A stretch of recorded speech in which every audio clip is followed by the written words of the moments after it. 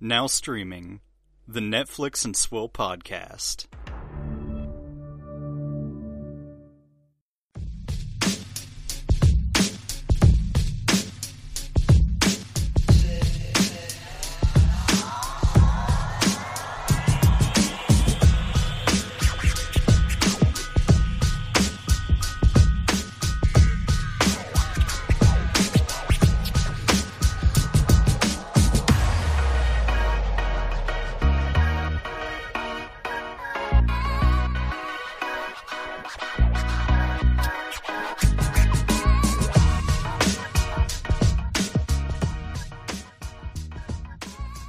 Hello, ladies and gentlemen. Welcome back to the Netflix and Swill podcast, your source for Netflix news, reviews, and booze. I'm your host, Caleb. And I have nothing funny to say other than that Disney wasted $250 million on that movie. Which one? The one we're doing in our episode. Oh, yeah. They've wasted a lot of money on a lot of movies, but... That, chief among their most egregious failures. Yeah. How are you, friend? Oh, I'm not too bad. Nothing major going on. I was, yesterday I was helping my brother-in-law out. They're putting an addition on their home. And, our uncle is doing it. Like, our wife's uncle, I guess. And, so, like, he's running the show, and it's like he knows what he's doing, but it's also a clusterfuck. Sure. So, I don't know, I was trying to talk him off of the ledge of just, like, jumping into traffic, I guess. And then after I did that for the day, I guess his wife got called and said that, like, one of her coworkers just tested positive for coronavirus after she decided to come to work sick. Oh, good. So, hooray. So is that what prompted your whole stay the fuck home thing?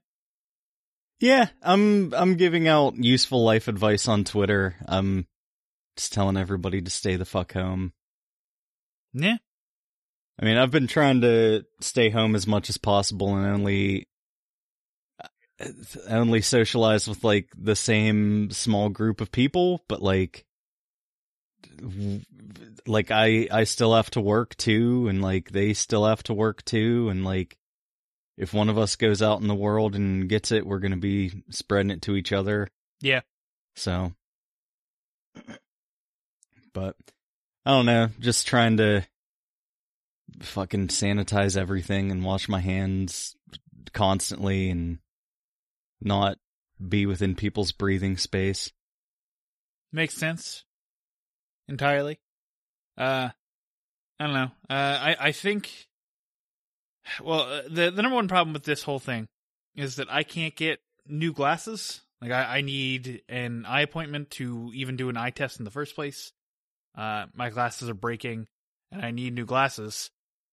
And unfortunately, no one's open for this to happen. So I'm stuck with this breaking pair of glasses, which apparently is now hurting my head so bad that I have to nap for several hours in order to not feel like garbage. Yeah. Maybe that's what's going on with my wife. Maybe she needs new glasses. She sleeps a lot. I worry that she's dying all the time. I don't know. I assume she's out of, like, her job stopped doing stuff?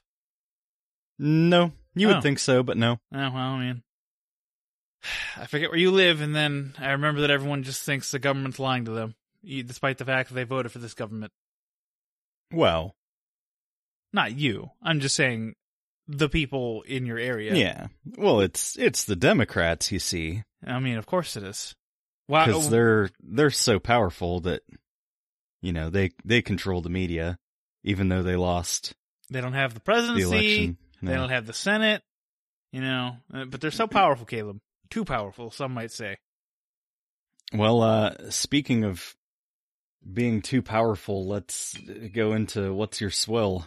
Can we please get some alcohol into my mouth? He hates these cans!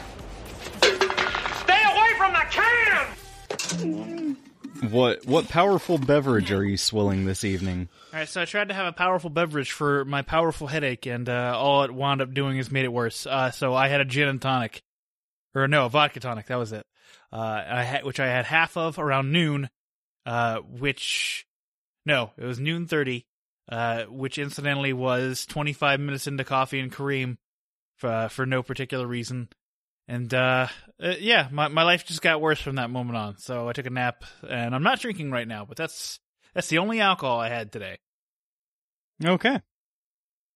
Well, I am drinking a Jack Daniel's Lynchburg Lemonade.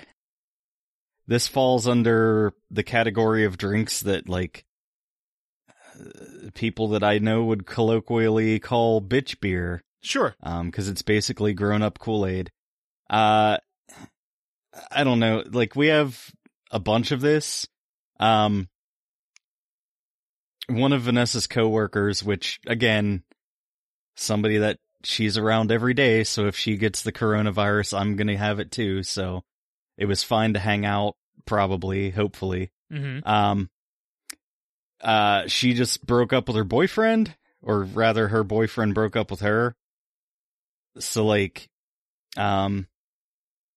she came over to pout about it, I guess, and we had some of this, and she got white girl wasted off of it, which is ironic because she's Indian. It's super sweet and gross, and I don't know why anybody would want to drink this. It's a great question. So did she break up with her boyfriend because of quarantine time, or was this like something else? No, just irreconcilable differences. Because but there was a video going around of someone saying to Trump, "Hey, since quarantine's happened, domestic violence situations have gone up." And Trump misheard this man and thought he said Mexican violence. But then when the man who asked him the question said, "No, I said domestic violence," Trump got very sad. It's very funny until you remember the context of saying domestic violence has gone up because of quarantine. Yeah. That's horrible. I bring that up only because it seems like we're going to get more of the, I can't fucking stand you because of quarantine stuff. Like, people are spending more time than they ever thought they would be with their spouse. And it's fucking them up. Well, I don't know. Like, whenever things first started, there was the meme going around where it's like the guy rubbing his hands together and like biting his tongue, like, yeah, I know, in anticipation. And it says like, lawyers, like divorce lawyers, looking forward to people being quarantined with their spouse for several weeks. So, yeah. I mean, someone's going to profit off this. I'm sure there's going to be an industry where all of a sudden somebody profits off of this whole scenario, outside of like big pharmaceutical. And it looks like lawyers are syncing up that way. Real estate lining up that way too, considering that people are going to need new apartments and such. Houses are going to get sold. So, yeah. Well, I don't know about that because, like, people aren't going to be working and afford to pay their rent. Yeah. And I just saw the other day too, I don't know how it is down there, but I think in Pennsylvania, the governor said that, until everything's resolved, like, all evictions, foreclosures, and utility shutoffs are, done away with until then. Yeah, makes sense. I don't know. I don't really know how it is down here. Honestly, I'm not too in tune with the news down here. I'm more in tune with Pittsburgh news still. But I do know that my student loan payments have been suspended until at least September 30th. Who are your student loans through? I have 3 through Fed Loan, 3 through AES, and 1 through Navient. Okay. Which I'm sure that 1 through Navient actually isn't going to get suspended at any point in time. So my other loans by more reputable companies are going to be suspended. Which, like, I don't need them to, but that's nice. Nice. I just went to the Navient page, and it says, as part of the new federal legislation passed on Friday, March 27th, 2020, we are working to suspend payments on all U.S. Department of Education loans by 4/10/2020. Okay. And the suspension will be in place until 9/30/2020. That makes sense. So, sweet. I got all my loans paid up to date, and now I don't have to pay them for a while. Yeah, that's nice. 5 months of course, of no payments. Is it, are they just, like, suspending payments, or are they going to suspend payments and interest? Ooh, I think that was also included, like, suspended interest as long as you're suspending payments. Like, you can go through and you can say, no, I want to keep paying, but right. I'm not going to do, like, I can pay on my credit card, like, an additional sum of money a month. That'd be $500 a month. If my payments are suspended, but it's still accruing interest, you're not, you're helping me a little, but you're not really helping me. Yeah, you're just kicking the fucking can down the road. Hoop and stick. All right, why don't we stop talking about some coronavirus and talk about how coronavirus is affecting streaming and some news? Oh, shit, it's mail time. Well, streaming time has more than doubled compared to this week last year. 125 billion minutes watched. And the top thing streamed in the last week, or actually, no, I misread that because I was reading the link while I waited for the actual thing to open. Spencer Confidential topped streaming with 1.25 billion minutes streamed. Oh, that's right. And the total amount streamed from March 16th to March 22nd is when this article pertains to. 156.1 billion minutes were streamed. I'm sorry, repeat that again? 156.1 billion minutes of streaming content were viewed during that week.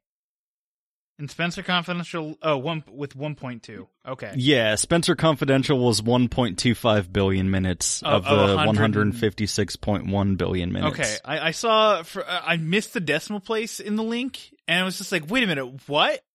How is Spencer Confidential that? Wait, what? I was very confused.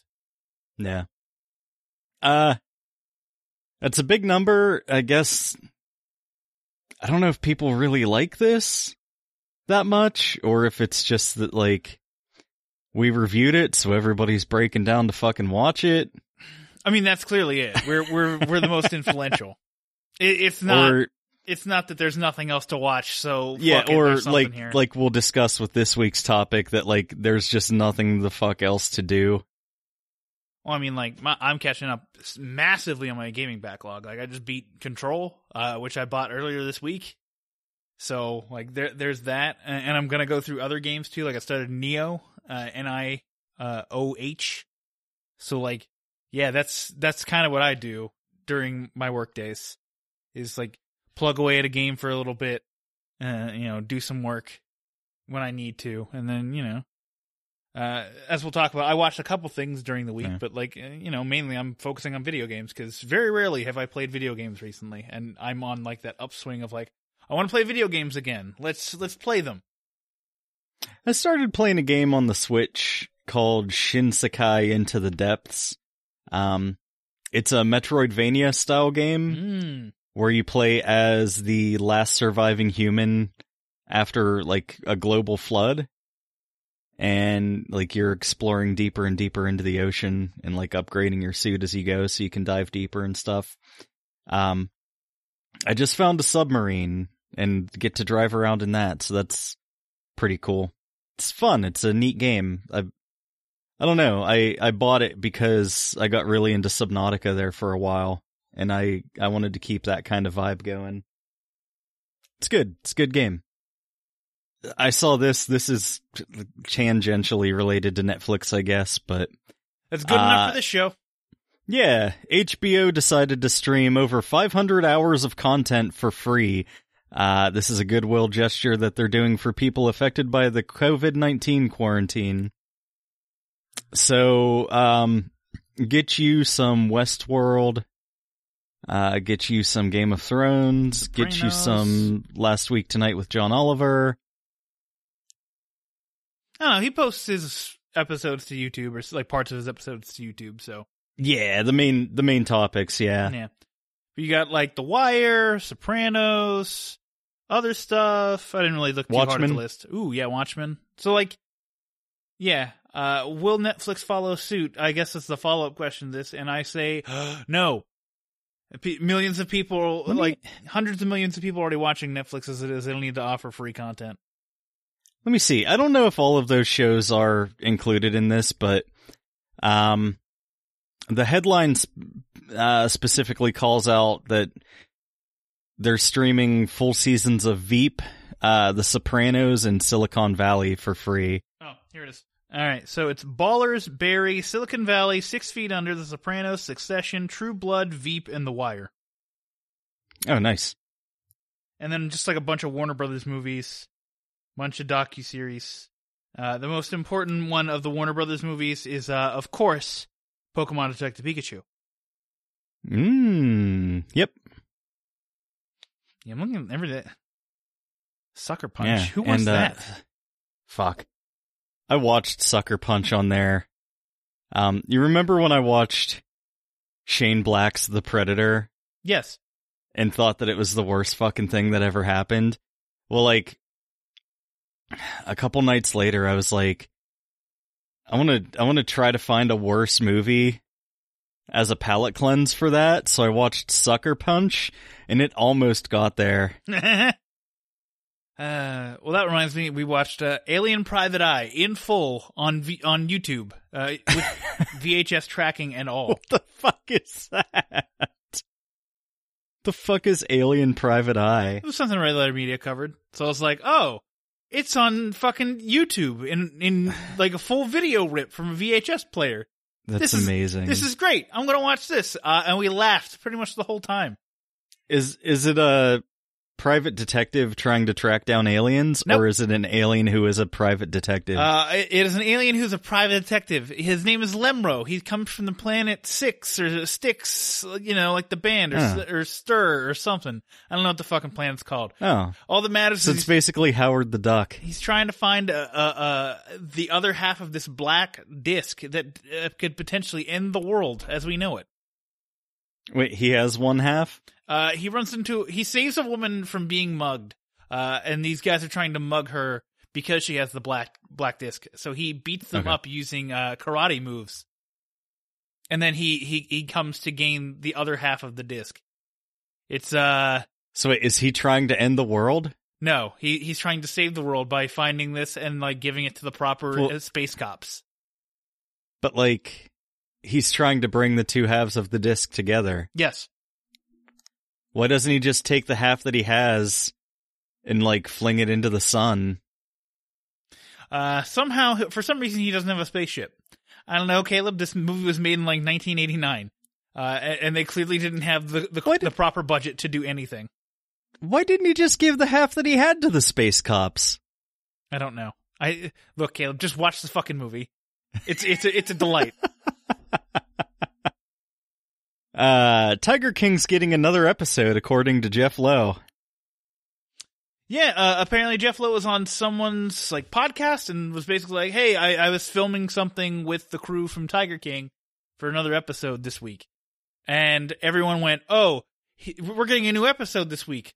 Not so fast. We might be. He was filming it this week. But he's filming it this week, which means it still needs edited and like uploaded and all cut together with like everything. It's like there's things that are going on here that still need done. I would expect it before the end of April, but I wouldn't go so far as to say, "Oh, we're getting it like tomorrow." Now, of course, I could be totally wrong and we're going to get it tomorrow, but who fucking knows? I don't know. I thought it was cool in the wake of the show. I guess they've reopened the investigation into Carol Baskin's husband's disappearance. Did you So see? they're finally going to check under the fucking septic tank. Did you see that OJ commented on that thing? And he was like, "Yeah, No. this bitch killed her husband." And it's like, gee, if there's one subject that I want to know OJ Simpson's opinion on, it's this one. And I'm not even being facetious. He's kind of an expert in the area. Like I don't need to hear from OJ Simpson about anything. It's just like high profile potential murders. Does OJ think this person killed them? That's all he should. That's what his show. He should get a Netflix show. Netflix, if you pick this up, you have to credit me in the fucking credits. I want a show where OJ goes around and like interviews high profile suspected murderers about whether or not they did it. I want them to make a spin-off of the Ace Attorney games where you play as OJ Simpson, prosecution attorney. Johnny Cochran. Johnny Cochran was a defense attorney. Oh, prosecution attorney. Okay. Yeah, no, okay. you do play as the Juice, but in this timeline, he is a prosecution attorney. Oh wow, and he's just like, oh, this bitch killed her husband, and everybody's like, well, that's it.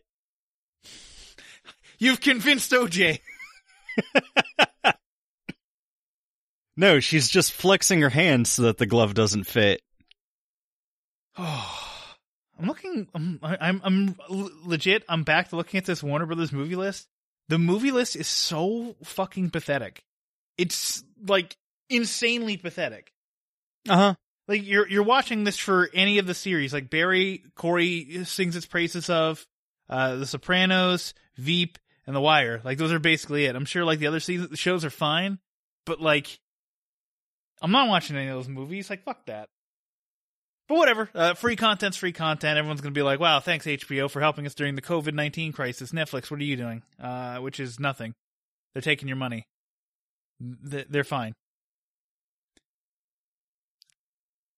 But I wouldn't be surprised to see them put out something else for free. No. Like, what are our longest shows? Like Unbreakable Kimmy Schmidt, House of Cards, like shows that are done. Like if they just went like, okay, here are some of our most popular shows. Let's put them out for free for people who, aren't paying customers for whatever reason. And you just go, take it, leave us alone. Here's an Adam Sandler movie. Fuck off. I'm sorry, I moved this back a topic. Let's move forward a topic by talking about how Disney moves all their Disney moved all of their Disney movies back. And there we go. That's a sentence. Good job, Dan. To at least July 24th, which is when the new planned release date of Mulan is. This, of course, is tentative based off the fact that who knows when the fuck COVID-19 crisis will end. Yeah. I can't wait to see that fucking movie, though. It looks so good. The people that are complaining that it's not exactly like the fucking are idiots. Well, I'm not going to go so far as to say idiots, but I know some of them are complaining that have complained in the past about how Disney needs to stop directly remaking movies, their animated movies, like Lion King and Aladdin shouldn't be like direct remakes with like garbage shit in the middle. Yeah. Disney just went, here, we're going to stick close to the Chinese story, and everyone's like, not my Mulan and shit. I'm like, fuck off. Everybody knew exactly what The Lion King was going to be as soon as the trailer came out. Everybody. Why do you think I didn't go? Yeah. You know what? Since Vanessa and I have been leeching off of your girlfriend's Disney Plus account, she watched the Aladdin remake, and I watched, bits and pieces. Not too bad. No, it's not terrible. It's not great. Like, they at least tried something. Yeah. They tried to make a different movie. Yeah. I don't know. The only one that I went to see was the Beauty and the Beast one, which was fine. Yeah. I haven't seen any of those, actually. Because I was just like, I've seen these. These are on VHS at home. The real kick in the balls with all the movie dates being pushed back is that Thor 4 isn't until February of 2022 now. Yeah. Which is the one thing kind of on the horizon that I kind of give a shit about. And I'll watch Doctor Strange too. I don't know. I don't know. I heard they're moving away from the horror aspect of it, which is going to be bad and going to make it far less unique. But yeah, so Netflix basically has 3 months of uninterrupted content in order to invade your homes. And capitalize on it. And so far, the number one thing in the world has been Tiger King, which happened during COVID-19. So keep it up, Netflix. Introduce some shit. Bring back the OA season 3. I don't know. Don't actually do that. That would undermine my whole problem. What if because of COVID, like, Tiger King just stays number 1 for, like, the rest of the year? It's been number 1 since its release, which is incredible. Yeah. Like, what if because of all of this, Bad Boys for Life ends up being the top grossing movie of 2020? I mean, everyone's been joking about, like, how the Oscars are basically, like, between Onward, The Hunt, other stuff, and, like, all right, we gotta figure out who's the best performance because, like, no one's been able to release anything in theaters. Like, Netflix can't even get to theaters. Although, I'm sure what they're gonna do is they're gonna use one of their theaters they bought, and they're gonna screen a movie there with no, like, they're just gonna send one kid, and it's like, look, kid, you're putting this movie out there. That way we've screened it in where we need to screen it, and now we're legit with this. So I wouldn't be surprised if something stupid like that happens if this goes long enough. Because, like, not that I care, but, like, I want to see how the Oscars actually shapes out this year. Like, I want to know if they, like, postpone it or something. Like, what's going to happen with the Oscars of 2021 when the category is basically like, all right, I guess we have to pick between, like, Invisible Man and, like, what else came out? What else is something stupid that came out? I don't know. I can't. Blumhouse's Fantasy Island? There we go. Invisible Man versus Fantasy Island for Best Picture. Like, there's no, like, it's clearly Invisible Man. I think Invisible Man's Best Picture. But that's just me. It's just my opinion. Sorry, we got on a weird little tangent there. But so Netflix, do your thing. What's this wee shit? You got a mouse in your pocket. Yes. The suspense is killing me. Let's talk about trailers in Downstream. Baby, I can't control the internet. That's my favorite line! For, I think, the first time ever, I put a trailer on the list. This is correct. It is for High Score Girl Season 2. This is something that I watched, about a year ago. Yeah. I don't know if I talked about it on the show too much, but I did a written review of it on the website. It came out around the same time that, like, the second of the animated Godzilla trilogy movies came out. Mm-hmm. It's like a tween relationship melodrama anime in, like, the context of, like, arcade culture in the 80s in Japan. I don't know, it's kind of cute. It's weirdly specific. Yeah. But I'll watch the second season of this, I suppose. Okay. Did you watch the trailer, and what did you think? It looks like an anime. I think the most interesting thing about it is its art style. Like, no other anime looks like this, at least that I've seen. Yeah, that's kind of what drew me to it. And then, like, they'll just fucking do cutaways to, like, clips from Street Fighter. Yeah. So, like, they'll be like, oh, why doesn't so-and-so love me? And then it just does, like, a fucking jump cut to Guile fucking flash kicking Akuma in the face. Yeah. I mean, is a show like that? Like, or was that just, like, the editing of the trailer? I don't know. Like, they do have, like, dramatic melodrama scenes at the actual arcade.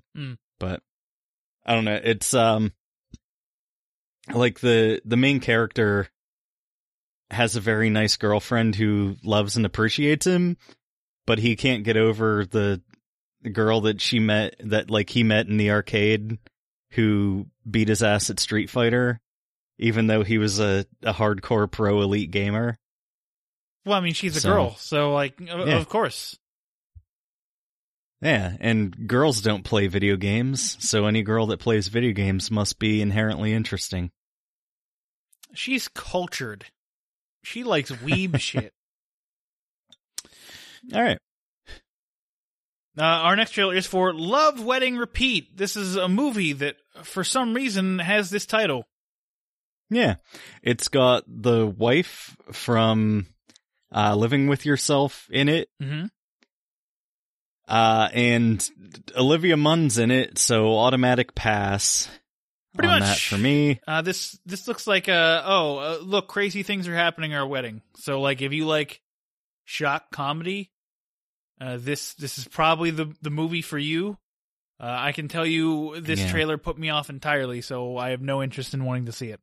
Which of course I forgot to do my joke that I was going to do whenever we introduce the concept of this trailer. Go ahead.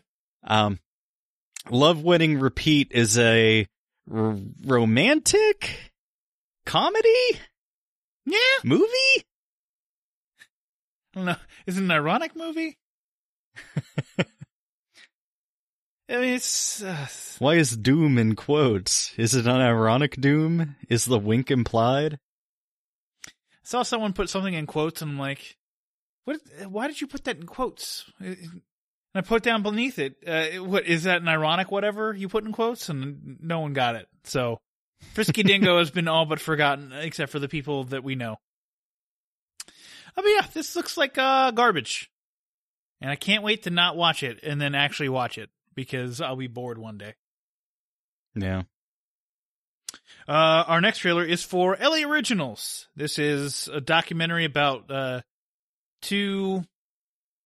Oh God, I don't even Latino men who like innovated street art culture in Los Angeles. Yeah. Is this a documentary series or is this one thing? One thing. Okay. Because I couldn't tell if they were talking about one guy for the whole trailer or like a whole bunch of stuff. Because it's like, oh, here's some stuff about like lowrider culture and tattoo culture and hip hop culture. But I guess like there was, it's all about just this one dude who was kind of at the center of, like a cultural renaissance. Yeah. In LA. I remember seeing something that looks a lot like this in Blink-182's music video for Down, which was a lot of, street racing in the LA River bed thing, tattoos, hip hop culture, that kind of stuff. It was a weird thing to see in a Blink-182 music video, specifically because of what Blink-182 plays. I never expected, this to infiltrate that music video, but there it went. So now seeing it on like a grander scale, it's like, oh, this has me intrigued. Plus Snoop Dogg's in it. Yeah. All right, our final story is for The Innocence Files. This is a docuseries basically highlighting the Innocence Project and their work to help 8 men who were wrongly convicted to be released from prison. There's been kind of a slew of this sort of thing on Netflix lately. I'm not upset about it. No. Justice system sucks. People are wrongly convicted, so get them out. Yeah. And get Carol Baskin in. Get Carol Baskin in. You can do it, Netflix. I believe in you. Yeah. I love the way Carol Baskin's new husband is devoted to her as if his life depends on it.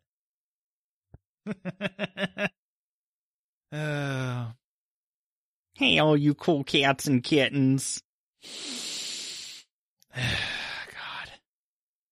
Hey, that'll move us over to Quick Hits, and where we can talk about some stuff we watched this week. All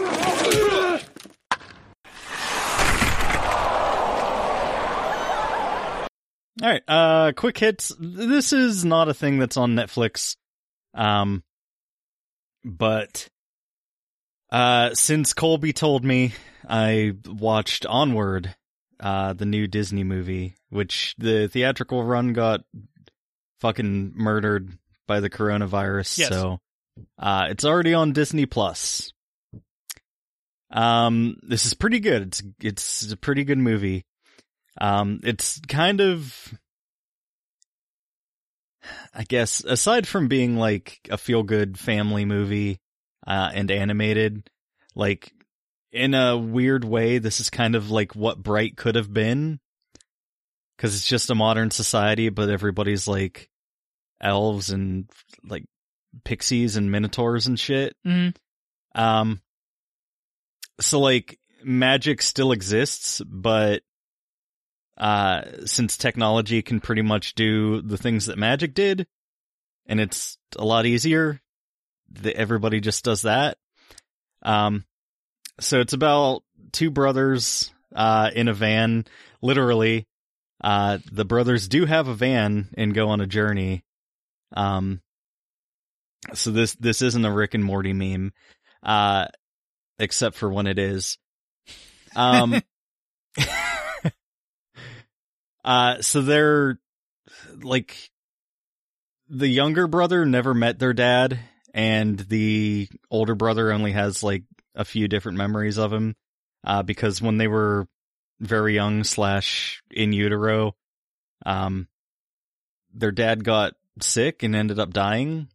Huh. So there was a package in the attic that the mom had from the dad that was just like, hey, whenever both the kids are over 16, give them this. And it turns out to be a wizard staff with a spell in it to bring him back for one day so that he can see the kind of men that they turned into. And of course, like, as you've seen in the trailer, it kind of works. It brings back his legs. So he's just legs walking around. So they have to go and find this gem, which was a component for the spell, and like finish it so they can see their dad before the day ends, since it's only for one day. Sure. And that's kind of your premise. And I won't go too far into spoilers because, like, I do feel like this movie is best to be experienced on its own. The older brother, who is played by Chris Pratt, is into basically what this world's version of Dungeons and Dragons is, which is kind of funny. Mm-hmm. But since this is like a fantasy world to begin with, all of it's based on historic fact. So whenever the younger brother is like learning how to do magic and stuff, the older brother's like, oh, you have to shout this incantation for the spell, and like, these are the spell components and shit. So he's teaching his brother to do real magic out of a fucking D&D source book. Okay. So, I don't know. It's neat. It's a neat little movie. I don't know. It's not as good as Moana. It's probably on par with like Coco or, yeah, I don't know. Maybe like a step below. Like, I still think WALL-E is like the masterpiece of Pixar. Sure. At least like the early part of WALL-E. So, yeah. It's good. I don't know. I'd give it like a 4, I guess. Okay. What did you watch?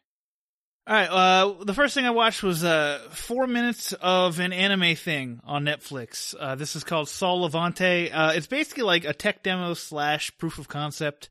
It's a 4K HDR hand-drawn anime thing.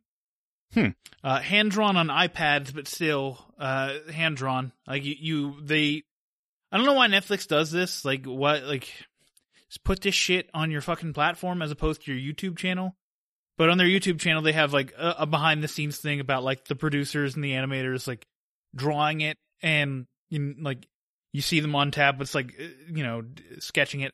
It's gorgeous. Needless to say, it is gorgeous. I would kill to see something like this expanded into like a series. But the main thing, the behind the scenes, which I think is arguably more fascinating than the short itself is how like the lead animator is like, so no one fucking uses tablets when it comes to hand drawing anime. Like now it's just computer renderings and shit. Like we shit on it all the time, but like the new Ghost in the Shell thing, which I think might be out as we speak, but I don't know because I don't care.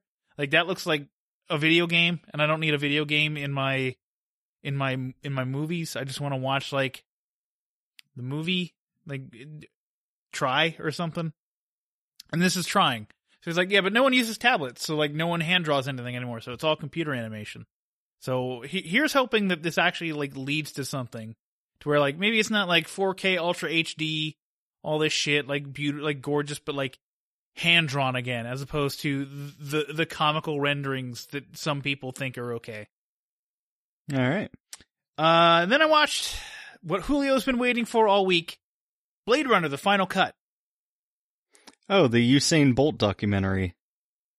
Or no? Nope, not even a little bit. Which one? Michael Pistorius. Which one was the Blade Runner? Oh, Pistorius. Yeah, that's the one.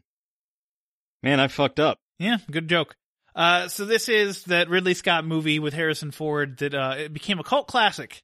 For some reason, you couldn't tell me why people found it interesting, because I think it is extraordinarily boring.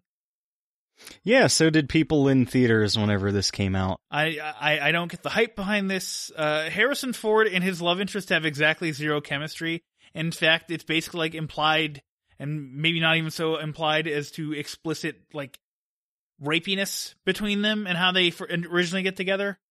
So there's that. I have no idea what Rutger Hauer's motivations are for the entire run length of the movie. Like they were made no clear. Like it's just like he shows up. All right, I want to go see my creator. All right, my creator can't extend my lifespan. Fuck me, I guess. It's like what? Who? What are you doing? Like who? Ridley Scott fucked with this movie so much, and like this is the cut that everyone says is the best cut, and like the matte paintings are nice, like this the look and feel of it is nice, but like watching it and experiencing it as a movie, it's just so boring. I could not be bothered, despite the fact that it was slightly less than 2 hours. So there's that. Fuck Blade Runner. It's not good. And then the final thing I watched was the first 2 episodes of season 2 of Altered Carbon. This is the season with Anthony Mackie. I will say the first episode got me recharged into like being like, oh, okay, yeah, I really want to watch this show. And then the episode 2 happened, and I was like, oh, this is what they do. They get you hooked with the first episode and then like kind of string you along with like a dangling piece of cheese at the end of every episode to keep watching. And then it will end out with an awesome ending. So needless to say, I haven't gone back to it, and I don't think I will, because I don't care. I basically read the spoilers for the season, and it's interesting the direction they're going, but I don't care. Which is basically how I felt about Altered Carbon season 1. I don't care. Yeah, that sounds exactly like how I felt about season 1. The first 2 episodes I was really into. The third one lost me completely, and then I just didn't care about watching it anymore. Yep. So, what's interesting is this is 8 episodes. Like, this season's 8 episodes. So, like, they recognize the need to condense the story a bit, because the first season was 10 episodes. So, like, they're trying to condense the story, but it's also, like, you could probably condense this even more. Like, 6 episodes? Like there's just a bunch of superfluous garbage that I don't care about. Like, yeah, I care about Poe. Like, I care about him. Like, but then there's like this subplot of like the governor's daughter who suddenly became the governor of the planet because her father disappeared. And it's like, all right, this is a subplot that I don't care about. Why are you showing me this? Like, I want to see Kovach's story. Stick with that. Like, it's interesting enough. But instead, it's just like, we gotta fucking flip between subplots for no fucking reason. Like, and there's already a decent enough subplot with Poe still existing after the end of season 1. Apparently, he's corrupted and shit. So, like, he forgets things in the short term. So, like, he has short-term memory problems. So, like, that's an interesting thing. Focus on Kovach and Poe and move on. Like, fuck all these additional characters. Like, Simone Missick is in this fucking show. who played Misty Knight in Luke Cage. And I'm like, oh, I love her. She's great. But even her, I'm like, I don't care about her character. Just go. Just tell this story. Like, get it over with. So, yeah. Don't plan on getting back to Altered Carbon really ever again, actually, after this. You mean you're not going to watch the animated movie? Oh, God, no. That thing looks like a fucking... That thing, it's probably... Well, I mean, like... I'm not going to watch it, but I'd be interested in seeing a movie version of these, because at least a movie version would take 2 hours and tell the whole story in the whole thing, as opposed to, stringing it out over 10 or 8 hours and, feeling like there's no real reason for this to exist in this kind of form. Like, this is one of those books that I think would actually benefit from being movies as opposed to a series. Like, most books probably could be a series. No, not this one. All right. Well, why don't we hop into a quick break, and when we come back, we'll get into our main review topic of the week, Coffee and Kareem.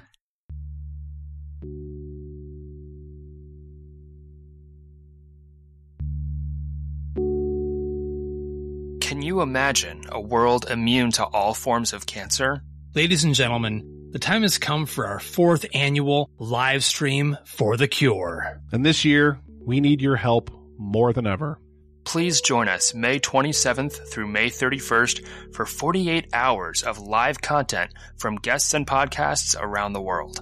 We'll be aiming for our most ambitious goal to date as we try to raise $10,000 for the Cancer Research Institute. Please visit www.livestreamforthecure.com for more information on this year's event and how you can be a part of it. Together, we can make a difference. Welcome back, everybody. Caleb, it's time to talk about our main review topic for the week, Coffee and Kareem. All right. Coffee and Kareem is a new action comedy film from Netflix. Directed by Michael Dowles, written by Shane Mack, and stars Ed Helms, Taraji P. Henson, and Terrence Little Gardenhigh. This is currently sitting at a 5.1 out of 10 on IMDb, the number 3 most thing watched currently on US Netflix, and clocks in at a merciful 88 minutes. So, Dan, give me a hot take. What did you think of Coffee and Kareem? Coffee and Kareem?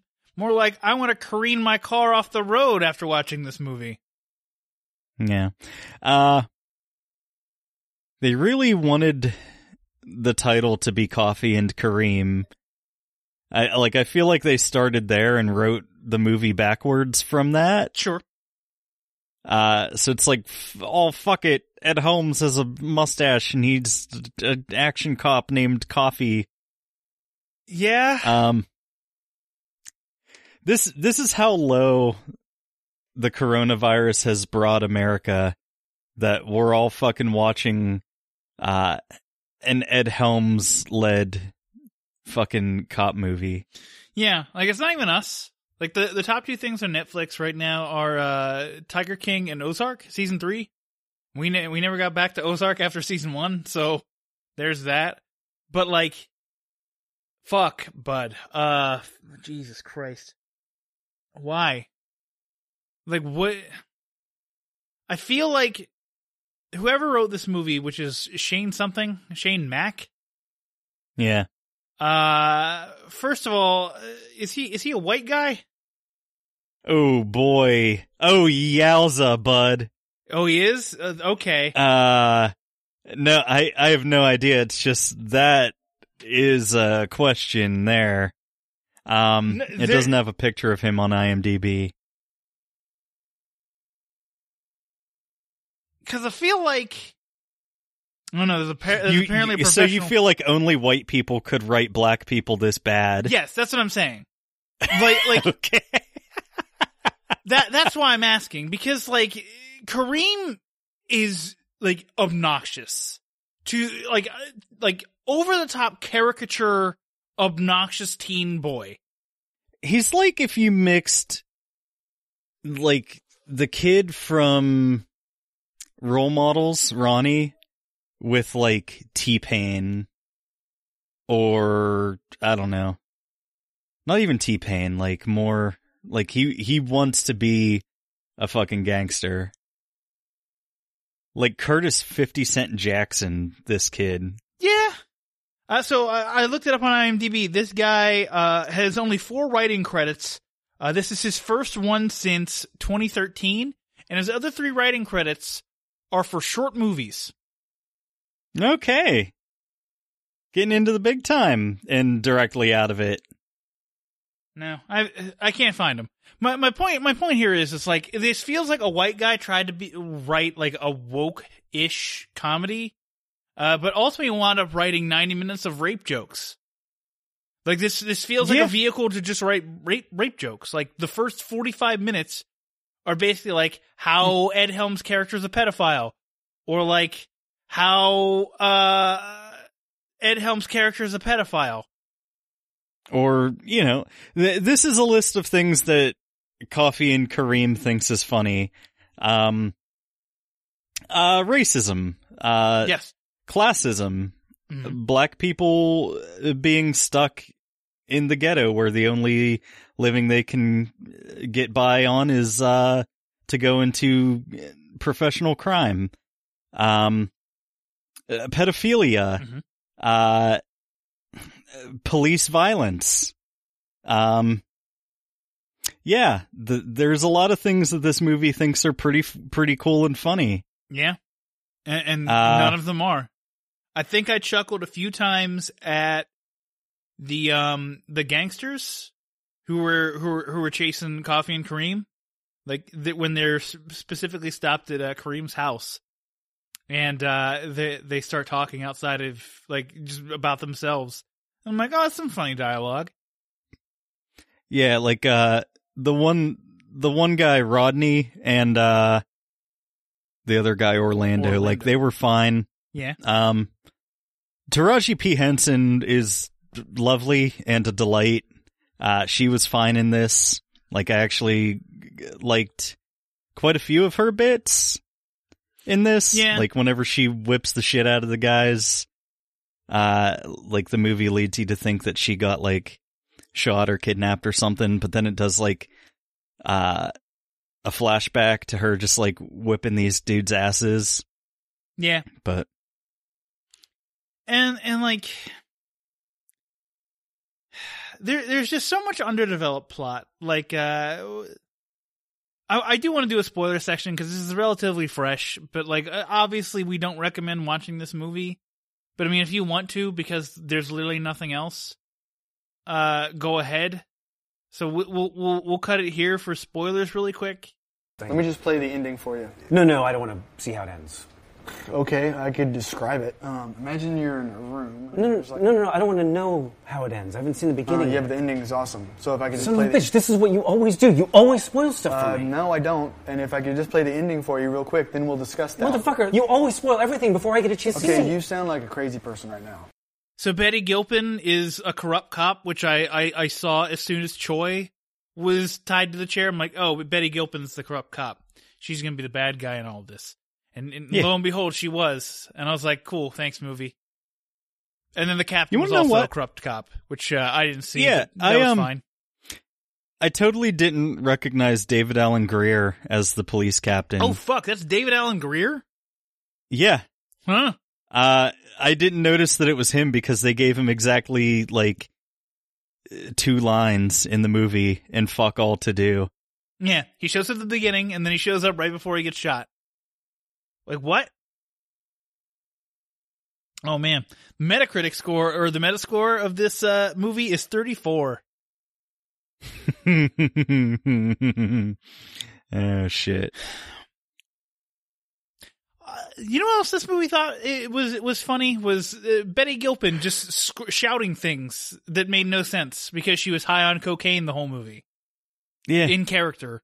And maybe in real life. This was supposed to be a white-collar Cosby show, and you turned it into goddamn Quantum Leap. Motherfucker, I am high on cocaine! You remember that skit? No. From Key and Peele? No. Oh. It was, No, I never really watched that show, actually. That was around the time that I stopped watching TV. That came out. I watched that skit on YouTube. It was, it's pretty good. It's just, look up Key and Peele Family Matters. It's just about, Reginald Val Johnson fucking bitching about Steve Urkel stealing his show. My favorite Key and Peele sketch is the one where they do the college, like Senior Bowl thing. And it's like, all right, it's East meets West, and they just start doing ridiculous fucking names. And then they end the skit with a white guy saying, Dan Smith, BYU. And it's like, oh, okay. Yeah, that's funny. Let me think. Let me see what other notes I have. I fucking hate this movie. Unfunny, 90 minutes of rape jokes. Got it. Okay, I nailed every single piece. You know, For Your Reference podcast did a Netflix party thing with this. And I feel bad for them because they could have literally picked anything else on Netflix and they probably would have been fine. But instead, they watched this movie. So I'm just gonna give my star rating 1. This is the 1. This is like the worst thing Netflix put out this year, bar none. Yeah, I'm feeling pretty merciful today. I was gonna say 2, but that feels too high. Give me in the middle, 1.5. Yeah, that's fine. 1.5 then. Fuck it. Oh, fuck it. It's a bad movie. Oh, fuck it. Let's put some fucking jokes about him diddling the kid in there. It's just such a tone deaf script. Who thinks that's funny anymore? Yeah. Well, apparently a majority of US Netflix subscribers. I don't know. I think this is more like there's nothing else to watch. Like, there's nothing else new to watch. Fuck it, we'll watch this show. We'll watch this 1.5 thing and then go on hating our lives in quarantine. Yeah, maybe. Oh, I didn't realize that Ashley drew a smiley face next to this episode. I have the whiteboard set up behind me. I have Coffee and Cream plus John Carter, and Ashley drew an unhappy face next to that. So that'll lead us into our next segment, which we'll get to when we come back from a break. This is a cautionary tale of Netflix for John Carter. The Netflix and Swole podcast is brought to you by our patrons: Gerald from 2 Ps on the podcast, Nick and Justin from the Epic Film Guys podcast, Paul from the Countdown Movie and TV Reviews podcast, the IMDb Journey podcast, Julio from the Contrarians podcast, Ashley Gorski from the Rabbit Ears TV podcast, Nate Wade from the Everyone Has a Story podcast, Bill Sutton, James Della Rosa, Ben Kiefer, Chris Yaney, Brianna Petty, and Dan's mom. If you would like to become a patron of the show, find us at patreon.com/Netflix and Swill. In order to reach a wider audience, the show needs Apple Podcast reviews. To leave us a review, follow the link in the show notes or search for the show on Apple Podcasts. Thank you so much for listening and helping us grow. Our audience is at the heart of everything we do. You make the one-star movies worth it.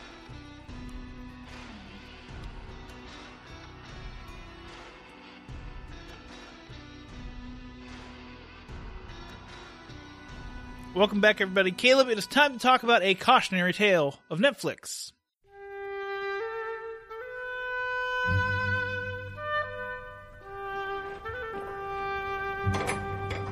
Welcome to Cautionary Tales of Netflix. We're Netflix and Swill. You know, 1-star movies are terrible. They'll make you want to gouge your fucking eyes out. And that's what this show is all about. Warning people about the dangers of shitty movies. And you chose this movie because I chose the last one, so why? We watched Disney's John Carter from 2012. This is an action-adventure sci-fi big-budget movie, real American movie, directed by Andrew Stanton, written by the same and Mark Andrews. Starring Taylor Kitsch, Lynn Collins, and Willem Dafoe as the voice of an alien. This is a 6.6 out of 10 on IMDb and is based on the Stories of Barsoom by Edgar Rice Burroughs. So John Carter is like Tarzan's less successful cousin, I guess. Sure. I don't know. This, like I had heard that this movie was a gigantic flop, that like they really thought that this was going to be the start of like a major franchise for them, as the whole, like Pirates of the Caribbean was winding down. Like they thought John Carter Cinematic Universe was just going to be a thing, Sure. I guess. Yes. So they threw like tons and tons of money at it. $250 million. Correct. And fuck, what was the box office take on this? $283 million. Okay, so it ended up losing money by the time they paid for advertising and everything. Yep. I don't know. John Carter is, like I mentioned on the show, like when I picked it last week, like John Carter is sort of like a landmark for the sci-fi genre. Mm-hmm. I don't know. And I guess, since Disney just owns the rights to the property, they're going to try to do a John Carter reboot series on Disney Plus. So I figured, Sure. fuck it, now's the time. Yeah, I could see that. I don't know what it would do better than this movie. If it's written, like, if you stretch this out over like a 6-episode season, I don't know what exactly would be better. I mean, like, the technology's better, so like the aliens can look better. Yeah. Maybe you can get someone who's a better leading man than Taylor Kitsch. Like, this was around the time that they tried to make Taylor Kitsch a thing. Yeah. Like, I'm surprised it wasn't like Channing Tatum or something, because Well, no, this that was was like Jupiter that Ascending. time period. Yeah. Yeah. But like, so Taylor Kitsch and what the hell was her name? The female lead? Lynn Collins. Lynn Collins. Both of those have the inauspicious legacy of coming from X-Men Origins Wolverine, as Taylor Kitsch was Gambit and Lynn Collins was Kayla Silverfox, aka the woman they tried to pass off as Native American. Well, they do in this too. Like, they refer to, like, okay, so he's a fucking Civil War cavalryman who gets transported to Mars. Confederate Civil War cavalryman. Yeah, so, and he's tired of being a racist, so he doesn't fit in. And he feels bad about killing all the Indians. So, like, they refer to her as, like, a red woman, because, like, Mars is split into different city-states, and, like, they're all different, like, races of people. So there's, like, the 4-armed green aliens, and then there's, like, different varieties of humans. Yes. But, like, her city, they're, like, quote-unquote Native American type people. So they, like, have her painted, like, a reddish tan hue Yes. to, like, make her look sort of ethnic. And I believe this woman's British, so there's that. Holy fuck. Oh no, Houston, Texas. They shoved her with a British accent for some reason. Okay. I want to talk about Andrew Stanton, who wrote and directed this. Oh, I wrote and directed it? So here's his filmography. Weekend at Dead Cat Ladies 2. Here's what he's wrote in terms of screenplays. So let me know where you see the outlier.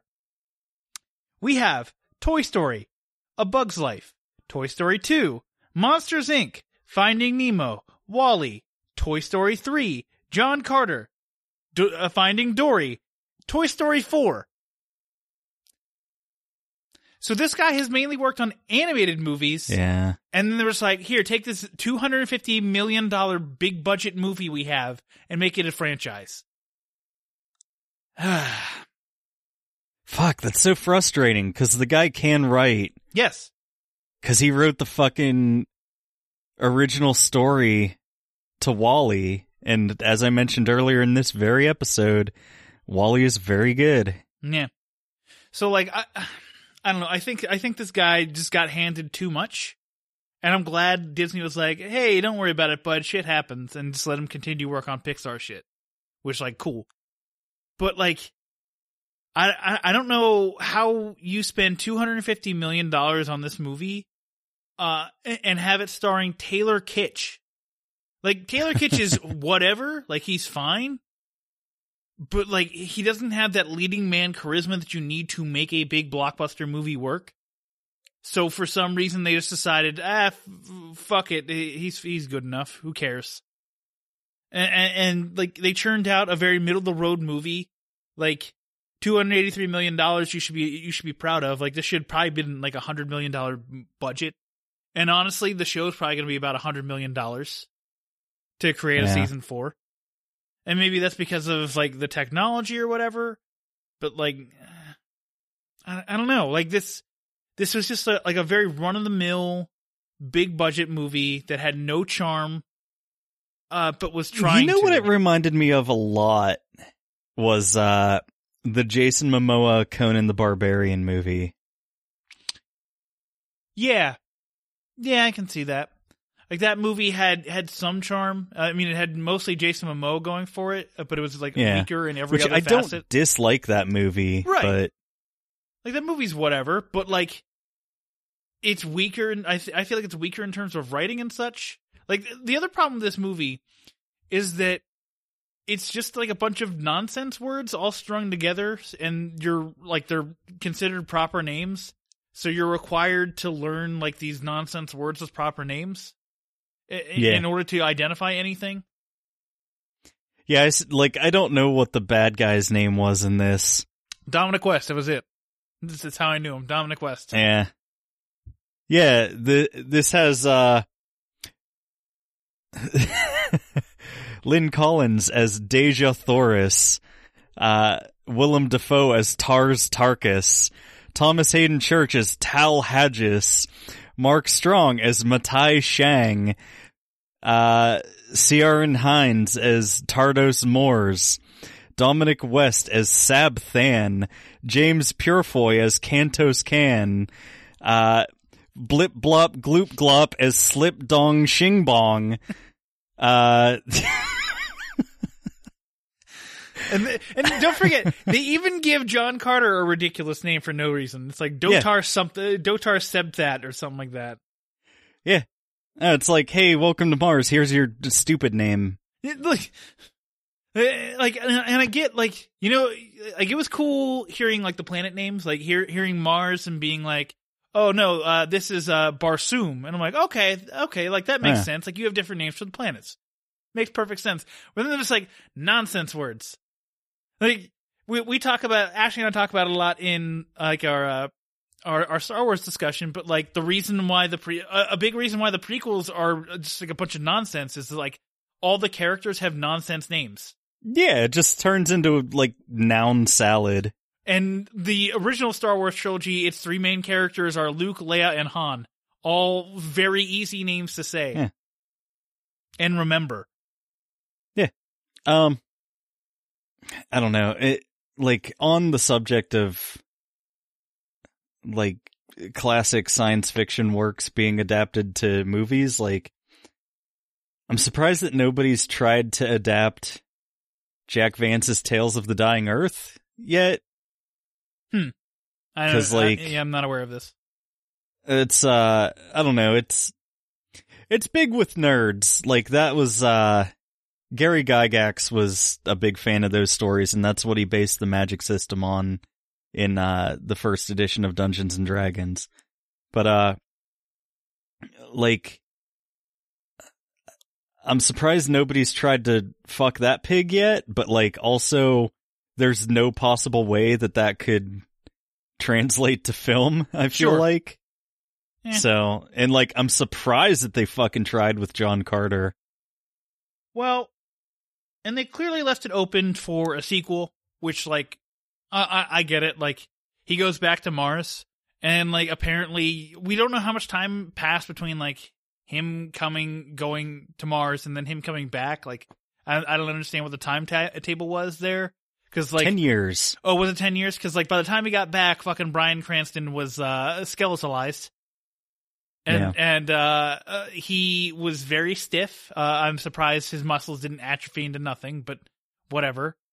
And then he goes back to Mars. So like, is this going to be like a Prince Caspian thing where like, he goes back to Mars and it's like 100 years later and like his love is dying or whatever. So like he has to go on another adventure, like, or like, is there another war embroiled, like, happening on Mars right now, or like what's going on Mars? Yeah. Like there was some interesting stuff at the end, but like obviously the movie didn't do well for a multifaceted reason. Oh my God. Go ahead.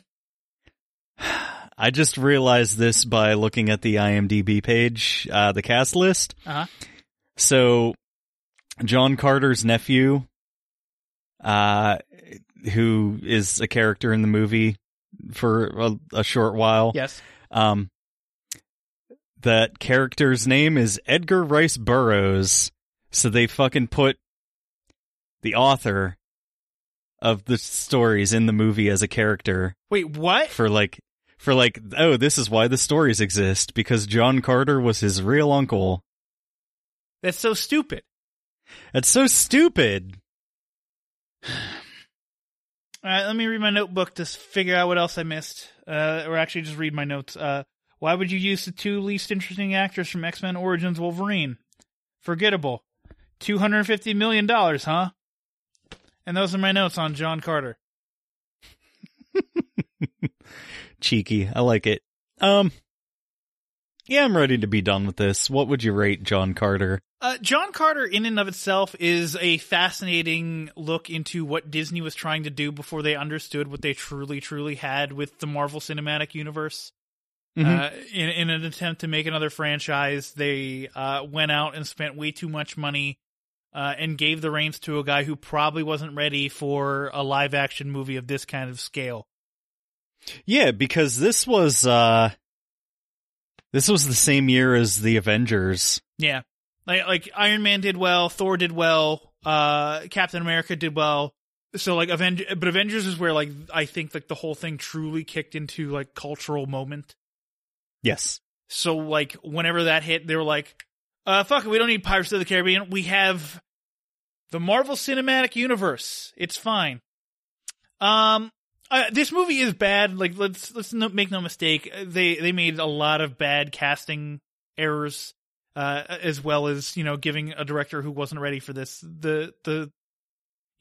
basically full reign of it. So, I'm giving it a 1.5. It is better than Coffee and Cream because, like, there is some interesting things going on here, as opposed to Coffee and Cream, which had nothing interesting going for it at all.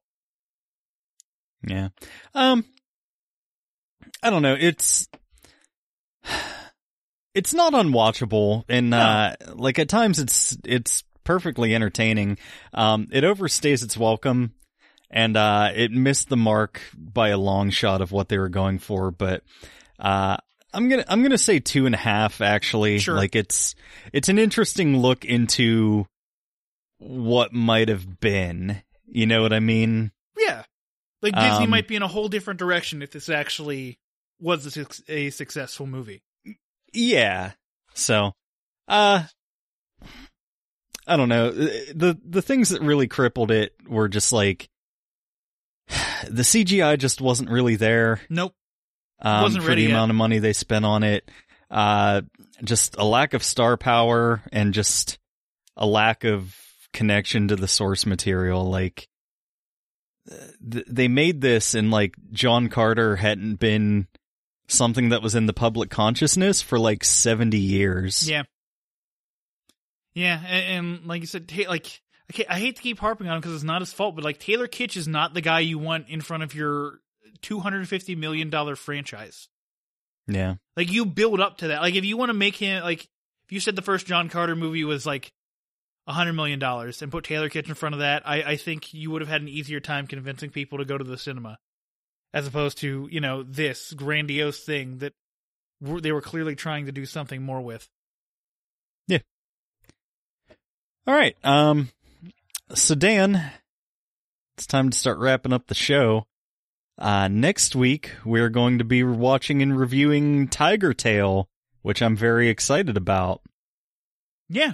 I only learned about this like 2 weeks ago, but it's probably my most anticipated movie from Netflix. I hope it gets put in theaters at some point. I don't know how that would happen, but if it's good, I assume Netflix will try to push it as a potential Oscar contender or something. I don't know. Yeah.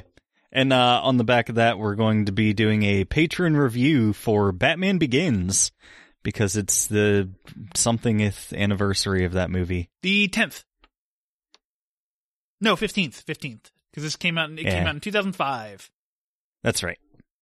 It's no longer on Netflix, but it was at the time that Nick gave this to us. But you have the DVD. And we both own the DVD. Yeah, we both have the DVD, so fuck it. We're going to do it anyway. We don't care. Fuck it. Put some Batman over there. This fucking show, it's just George Lucas impressions and two brothers in a van. Yeah. Well, Julio commented on the Last Jedi review Ashley and I did, and he's like, so my biggest fear was that Ashley wouldn't like The Last Jedi, but what it really is that I'm going to miss the George Lucas impression as soon as you're done with this series. So, people like it. People seem to like our terrible George Lucas impressions. I had fun with it. Oh, fuck it. I'd listen to you review 20 more Star Wars movies. I'm sure that series will come back whenever the next Star Wars movie comes out in 2023, I guess, at this point. Because everything's getting pushed back. All right. Well, tell them stuff, Dan. Where can you find the show? Netflixandswill.com. That'll lead us to our social medias at Netflix and Swill, pretty much everywhere. Facebook, Twitter, Instagram. In lieu of asking for iTunes and Apple Podcast reviews, I'm going to send you guys over to Podchaser. They're doing hashtag reviews for good. So over the next 15 days, which this was originally on April 2nd, so over the next 10 days, they're donating 25 cents to Meals on Wheels America for every podcast or episode review on Podchaser. So go over there, review our show, review other shows, just make Podchaser give a bunch of money to Meals on Wheels for the COVID-19 response stuff. And, support your podcast, but also support a great cause. And I'll have the link to that in the show notes. So yeah. You went and bought fucking 50 years worth of toilet paper. You have the money to help people who are down on their luck. Oh no, they're not donating it. It's just take 3 seconds to write a review for a podcast. Yeah. Just do that. All right. Well, until next week, I guess. This is Caleb saying, I'm sorry I made you watch John Carter.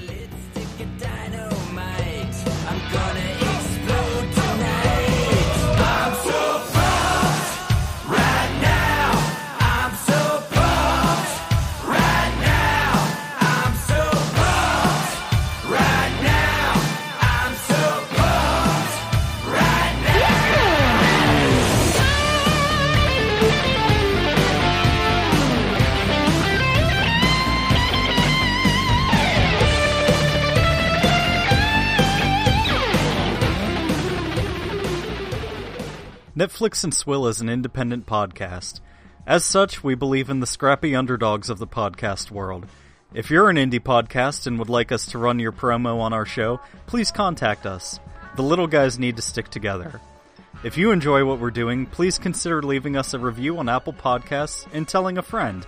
The more we grow, the better the show will be. Thank you for being part of the Netflix and Swill family.